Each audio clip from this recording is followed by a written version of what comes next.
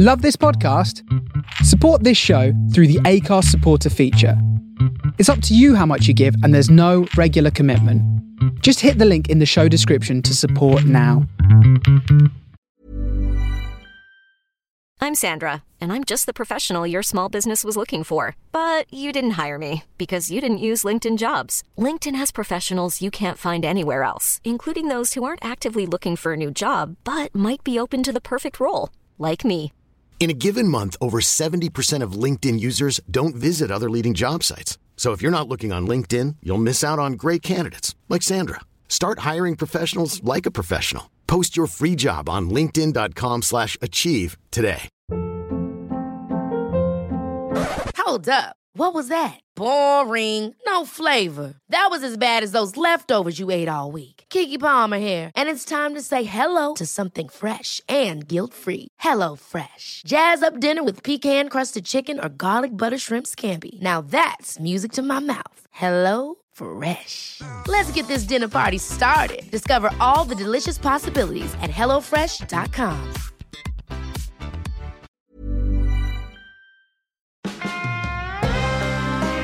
Level Up Human, the comedy science podcast, souping up the Homo sapien.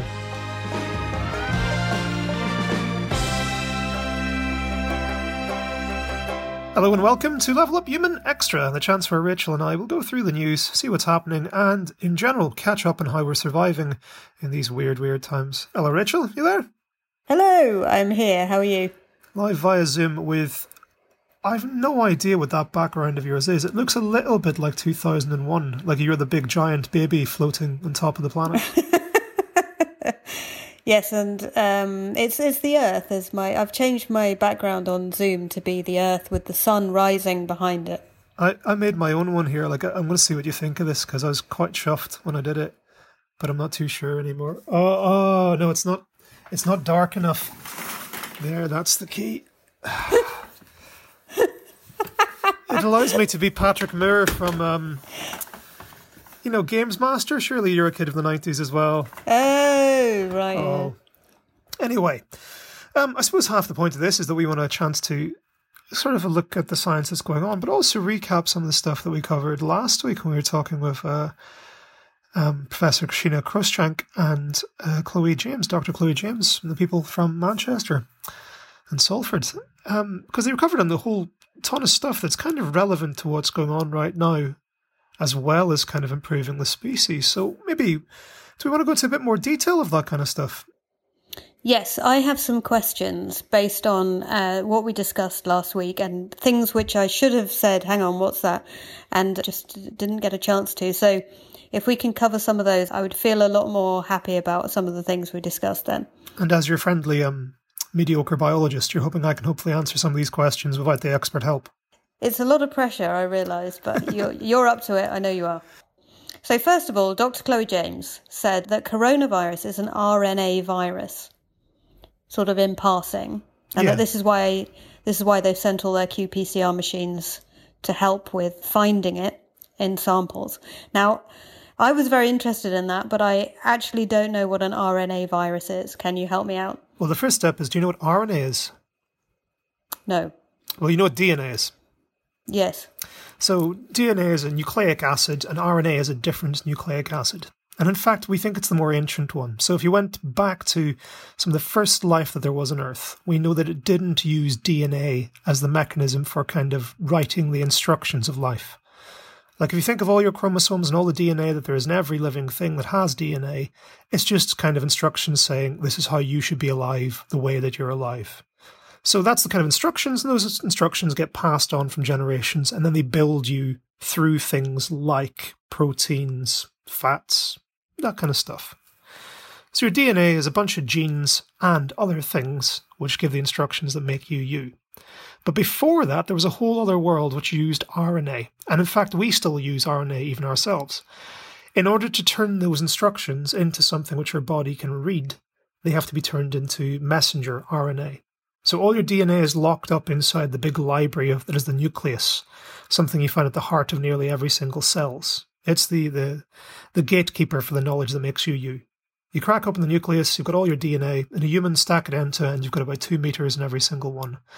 It's got all the DNA to make all of you. So if you take a swab from your cheek, sure enough, you've got all those cheek cells, but they've got the instructions to make all the rest of you. So if I was to nick one of your hairs, Rachel, I can make like a clone army of you. I'm not going to, like, don't worry. I wish you would. It would be great. But you're with me so far. Think of how quickly I could get the housework done. It would be just like kind of like a less green gremlin, given your height. It'd be all everywhere. Don't feed it after midnight.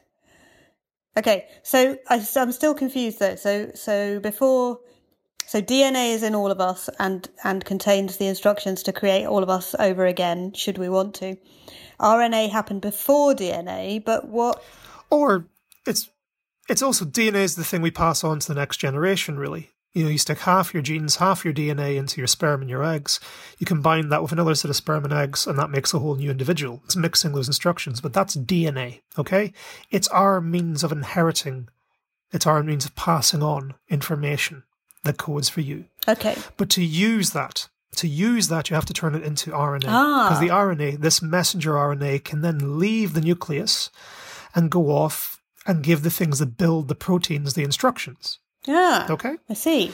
And we even know, because of like things like these viruses, that long, long before there was a DNA world, there was an RNA world, where this thing which we now use as a kind of intermediate, that we use as kind of the photocopy that you send out to the factories that build you, used to be the one that was the primary one.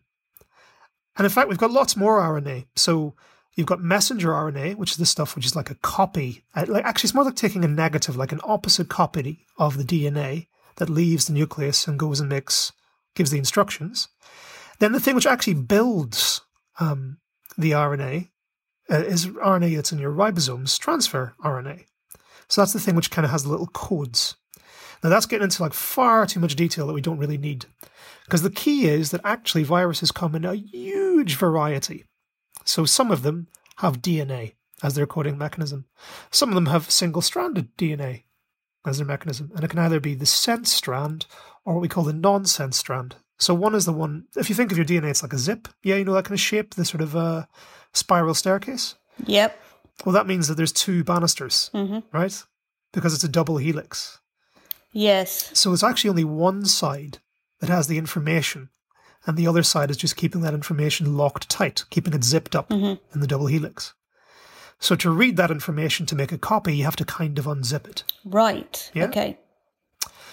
But you get viruses that can either use the sense strand, the one that codes, or the non-sense strand, the one that doesn't code. And then you get viruses which use RNA instead. You even get viruses which have got like nonsense RNA. The combination that viruses use is staggering. And actually we're finding more and more to find that there might be even sort of viruses which don't have all their information within one viral particle. We're now starting to think you kind of get these viruses which have to work in groups. So it's kind of like one capsid, one head of a virus has got one gene that it needs to make, and another one, and another one, all to make the single copy of this new virus. It's like almost like different individuals are carrying different chapters to the instructions of life. That is so complicated and so weird that we're only starting to get to grips with it now. That is terrifying. But yes, the key here is that this is RNA, so it can be squirted straight into your cell, as happens with viruses. They come along, they hijack the cellular machinery for replicating themselves. And they don't have to be DNA reading into something else. Instead, they can just squirt in some RNA, and then your protein-making machinery just looks at those instructions and assumes that it's making for another bit of you, when instead it's making this nasty little piece of work as a virus. Perfect. That is exactly what I needed to understand that bit of the interview, so thank you for that. The key is because it is complicated. Like, genuinely, if we wanted to explore RNA and DNA and stuff in depth, we'd be here for hours. So Chloe had to get to her pitch and didn't have time. Just let's accept that there are DNA viruses out there, there are RNA viruses out there, and there are even weirder still viruses out there. Great. And we know that there was a pre-DNA world a long time ago. Before there was a DNA world, RNA ruled the roost. Lovely. Now, Chloe also talked about bacteriophages, which I sort of understand, and I've looked them up and they look like a sort of spaceship on legs, essentially. Very small one, admittedly, but that's what they look like. And she mentioned how you can train them. And I was very interested and also slightly confused by this. How on earth do you train bacteriophages? It's kind of a word I suppose we're using to substitute for evolve. So what you need to get is something which is like a bacteriophage that eats something like the disease that you're after. Put them together and the bacteria and the virus will enter into an evolutionary arms race where they try and come up with ways of subverting each other's defense mechanisms. So the first key here is that, sure enough, bacteria have viruses. We call those bacteriophage. The word phage, I think it's Greek and just means eat. So it's a bacteria eater. Mm-hmm. And it's more or less that because they produce in such high numbers, like one can be squirted in and then millions will be created within a bacterial cell until that cell pops and they burst out. It gives you the two things that you need for evolution to happen, which is variation and selection. So you got loads of variety because there's loads of these different viruses, all of which have been copied either correctly or slightly incorrectly, giving you the variety. And then selection is which ones are the ones that get into the next set of bacteria the quickest. And that's the key to evolution, is those two things. So if you get loads of viruses and loads of bacteria, shove them together, give it a little bit of time because they replicate both so quickly, and suddenly you've got things that are turned into sort of like antibacterial ninjas. Great. You see, we're always looking for good ideas for the human race, and clearly what we actually need is the ability to replicate at the level that bacteriophages do. Well, you could kind of argue we are the most successful mammal on the planet. We're not multiplying by the million in 24 hours, though, are we? No, okay, we might be a little bit slower, yeah, grand, but there's more of us than there ever has been. So if you're going to look for evolutionary potential, this is kind of the time to do it. And look, it is one of those sort of things people think that humans have stopped evolving, and that is simply not true. There's a whole ton of traits which are happening right now, probably that we don't know of, and there's ones that we know of in our recent past that are kind of, if you look at this kind of time scale of evolution and geology and all that stuff, they're in the blink of an eye. Like milk, being able to tolerate lactose in adulthood, being able to drink milk as an adult is one of those things which has been so strongly selected for and has evolved multiple times in very recent evolutionary history. So what happens to us right now, I suppose I'd argue that what we need for evolution, as we say, is selection and variety. We have more variety than we've ever had before now, just because there's so many more of us. And as nasty things that kill us come along, we've also got that potential to evolve. That almost sounds like pandemics are a good idea. Well, not that they're a good idea, but that they will have... Well, it will have lasting effects on us. Yeah. Like, that is the truth of it. Like, we think some people have found markers suggesting that there was evolution around the Black Death. So previous pandemics have shaped the species as it goes forward. That's very interesting. There's a small suggestion from some recent studies that we might even be kind of evolving mechanisms to avoid Alzheimer's. And that's based on what we call the grandmother hypothesis. Basically, that as a society, we need older people. You know, people think that evolution only really acts on you before you get a chance to reproduce. Because if you passed on those genes, keeping the next set alive, like you and me, Rachel, doesn't really matter as much. We're very much write-offs at this stage. I'm aware of that. Yeah, we are. Yeah. But that's not true of social animals like us, where grandparents are useful. They're libraries of knowledge that know what to do when the famine comes and when the drought comes. And if nothing else, they help with childcare. So my parents-in-law and parents have been fantastic for helping bring up my kids. So much so that keeping people to live to an old age is something we know is an evolutionary trait of humans. The menopause is probably the best evidence. We've evolved a mechanism for trying to keep old women alive and avoiding having childbirth, which is massively traumatic and can kill them off. You with me so far? I know this has gone on to weird tangents. No, I like it when it goes into weird tangents. That's very much what I'm here for. A lot can happen in the next 3 years. Like a chatbot may be your new best friend. But what won't change? Needing health insurance. United Healthcare Tri-Term Medical Plans are available for these changing times. Underwritten by Golden Rule Insurance Company, they offer budget-friendly, flexible coverage for people who are in between jobs or missed open enrollment. The plans last nearly 3 years in some states, with access to a nationwide network of doctors and hospitals. So for whatever tomorrow brings, United Healthcare Tri-Term Medical Plans may be for you. Learn more at uh1.com. Hiring for your small business? If you're not looking for professionals on LinkedIn, you're looking in the wrong place. That's like looking for your car keys in a fish tank. LinkedIn helps you hire professionals you can't find anywhere else, even those who aren't actively searching for a new job but might be open to the perfect role. In a given month, over 70% of LinkedIn users don't even visit other leading job sites. So start looking in the right place. With LinkedIn, you can hire professionals like a professional. Post your free job on linkedin.com/achieve today. Millions of people have lost weight with personalized plans from Noom. Like Evan, who can't stand salads and still lost 50 pounds. Salads generally for most people are the easy button, right? For me, that wasn't an option. I never really was a salad guy. That's just not who I am. But Noom worked for me. Get your personalized plan today at Noom.com. Real Noom user compensated to provide their story. In 4 weeks, the typical Noom user can expect to lose 1 to 2 pounds per week. Individual results may vary. So there's some evidence that actually evolving against Alzheimer's might be something similar. Now, that's not enough to give people hope, because I know it's one of those horrible diseases that we're trying to fight all the time, and evolution is slow, but it seems to be there's at least some mechanisms evolving to try and avoid that.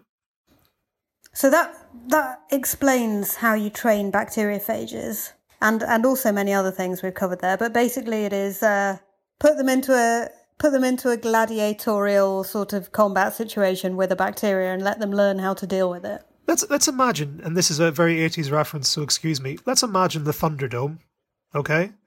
Mm-hmm. And you've got Tina Turner singing off in a corner. You shove in a bacteria, you shove in a virus, and you see which one survives. But you do that... Tina Turner, definitely not. In a massive Thunderdome. That's the key. You need so many more individuals. So the fact that bacteria are tiny and viruses are tiny mean that you can do these huge wars on epic scales. Okay, next question. What is a cytokine? It's not quite a hormone, but it's basically a signaling chemical, and it's primarily involved in things like inflammation. So the place where this was relevant for what we were talking about last week was a cytokine storm, which basically means that you get this sort of cascade of cytokines. One of these little signals triggers off another signal, which triggers off another signal, and causes the body to do all sorts of defense stances. It basically says, right, everybody, panic, start reacting, do something now. Yep. And sometimes this can cause things like inflammation. And if you get a cytokine storm, it's basically like the body has gone into proper panic overdrive. And it is overreacting. So you're getting too much inflammation and stuff like that, which can end up being more damaging. So there's been some suggestion that, say, some diseases of the past, like the Spanish flu, that happened at the end of World War I there. Perhaps the reason why it killed so many healthy people, that was the thing which was noteworthy, was because they had such good immune systems that this cytokine storm could really get out of hand. And actually those people with weaker immune systems, such as the elderly and children, were the ones that tended to survive because their body didn't overreact as much. Fever. Fever is a very, very good example. Your body doesn't want to be feverish. Fever can kill. Fever can kill you, but effectively what you're doing is you're trying to create a hostile environment for a virus or a bacteria that's living in you. Something which it is less likely to survive, whereas you will. But if you go too far, it could still kill you. When it's doing it right, what you're doing is you're getting a hammer to crack your walnut. When the cytokine storm happens, you're getting a sledgehammer to crack your foot, as you miss that walnut. Thank you, that was very helpful. That helps me understand everything that was confusing to me in that episode, and I didn't get to put my hand up and say, hang on, what's this, what's that? And you've got a news story, I think, for us. Well, I know how sad you are, like me, that the Eurovision Song Contest is going to be cancelled because of this whole pandemic thing. Absolutely gutted. So some very good news. The AI Eurovision Song Contest is still on. What? Yes, there's an international, Europe-wide artificial intelligence competition where people are trying to write programs and neural networks and AI programs to create Eurovision hits. That is absolutely incredible. It's worth listening to as well. Now, I'll be honest, I'm not a great big pop fan or anything, so I've listened to them and I can't tell if they're any better or worse than pop songs that there are out there.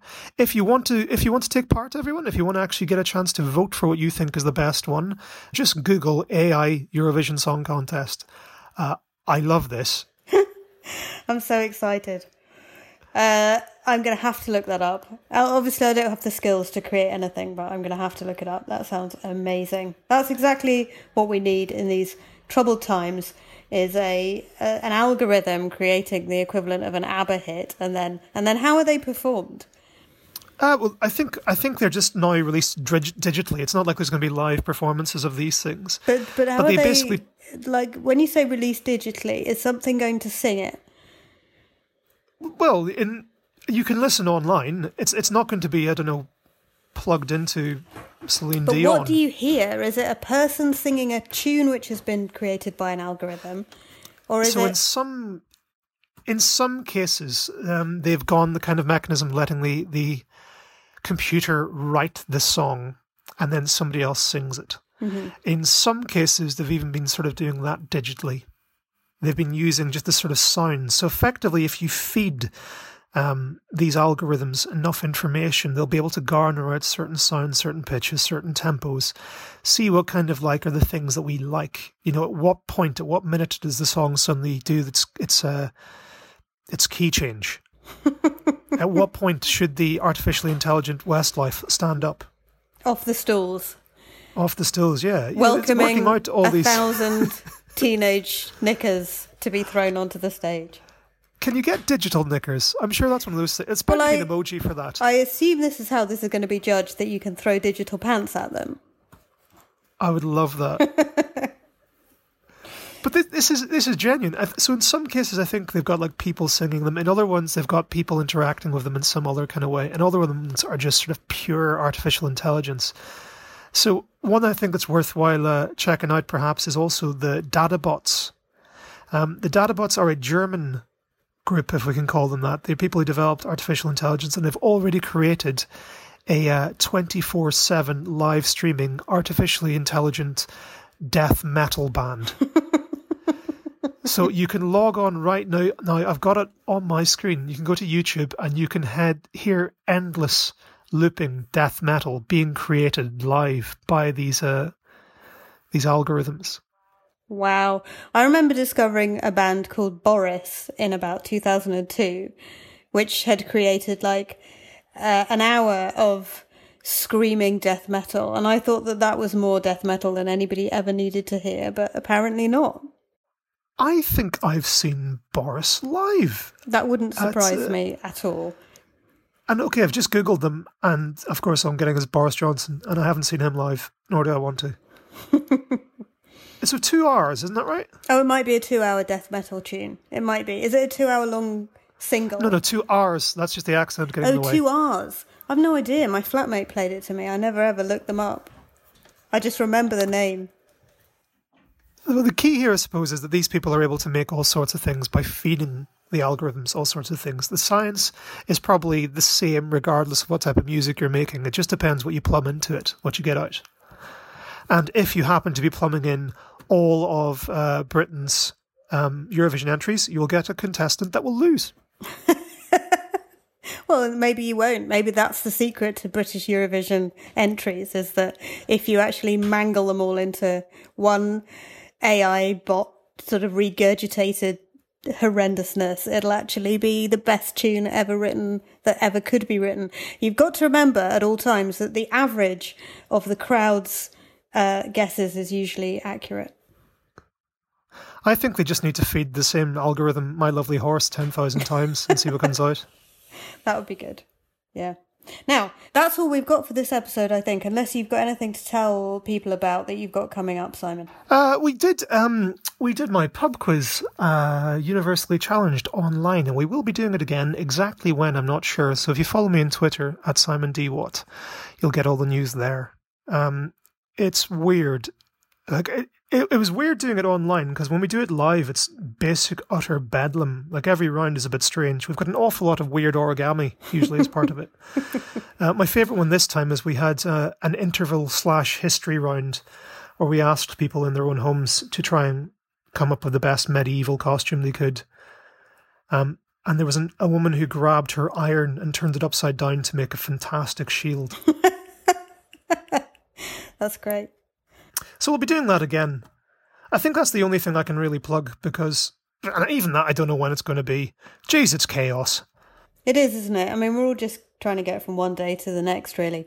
I've tried to work out what I can do in the lockdown to help people out. And as a comedian, and an unemployed one at that, there is very little one can actually do to help. So what I've come up with is, if you want to start a podcast to communicate your research, I will help you.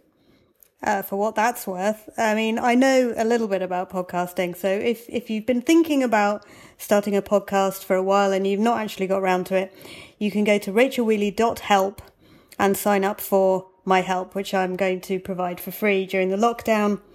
And if you'd like to help the podcast, because we have bills to pay as well, you can go to patreon.com/leveluphuman. And on there, you can now sign up to 6 different levels of patronage, from the tardigrade through the axolotl and the glass frog and the rock hydrax, all the way up to the sperm whale, if you're feeling generous. Patreon.com/leveluphuman. Good choices of animals, dude. I didn't know you were doing that, so that's perfect. Well, I've just chosen the ones that we talk about the most. So if you have a look on there, you can have a look at what might be missing, because there's bound to be loads more. But if we were doing it by the amount of ones we talk about, well, for a start, you're missing a naked mole rat, which we bang on about all the time. We have to put a naked mole rat on there. That's a great idea. And tardigrades should surely be the number one, because they seem to be endlessly in our feed. Tardigrades is the basic entry level patronage level. That's the 2. But they survive everything. Oh, do you think they should be at the top? Maybe they should. Okay, I'll have another look at it, and I'll add a naked mole rat. Thanks for that. We should point out that doesn't mean that our patrons have to get naked. That's up to you. Yeah, I mean, everybody's naked now. There's really no reason to get dressed. As ever, thank you very much indeed for listening. It's been absolutely lovely to talk to you. This is Simon and I's one moment of sanity in the week, because we have young children. So thank you very much indeed for sharing it with us. And we'll speak to you again soon. Bye-bye. Bye. That was Level Up Human, hosted by Simon Watt, produced by Rachel Wheely, and supported by the Physiological Society. For more information, go to leveluphuman.com.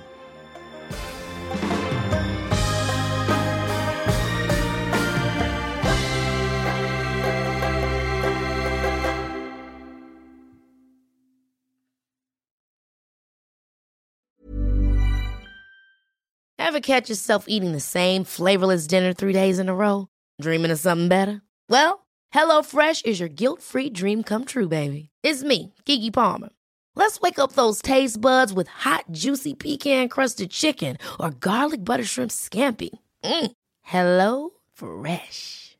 Stop dreaming of all the delicious possibilities and dig in at HelloFresh.com. Let's get this dinner party started. Hey, it's Paige DeSorbo from Giggly Squad. High quality fashion without the price tag. Say hello to Quince. I'm snagging high-end essentials like cozy cashmere sweaters, sleek leather jackets, fine jewelry, and so much more. With Quince being 50 to 80% less than similar brands. And they partner with factories that prioritize safe, ethical, and responsible manufacturing. I love that. Luxury quality within reach. Go to quince.com/style to get free shipping and 365-day returns on your next order. Quince.com/style.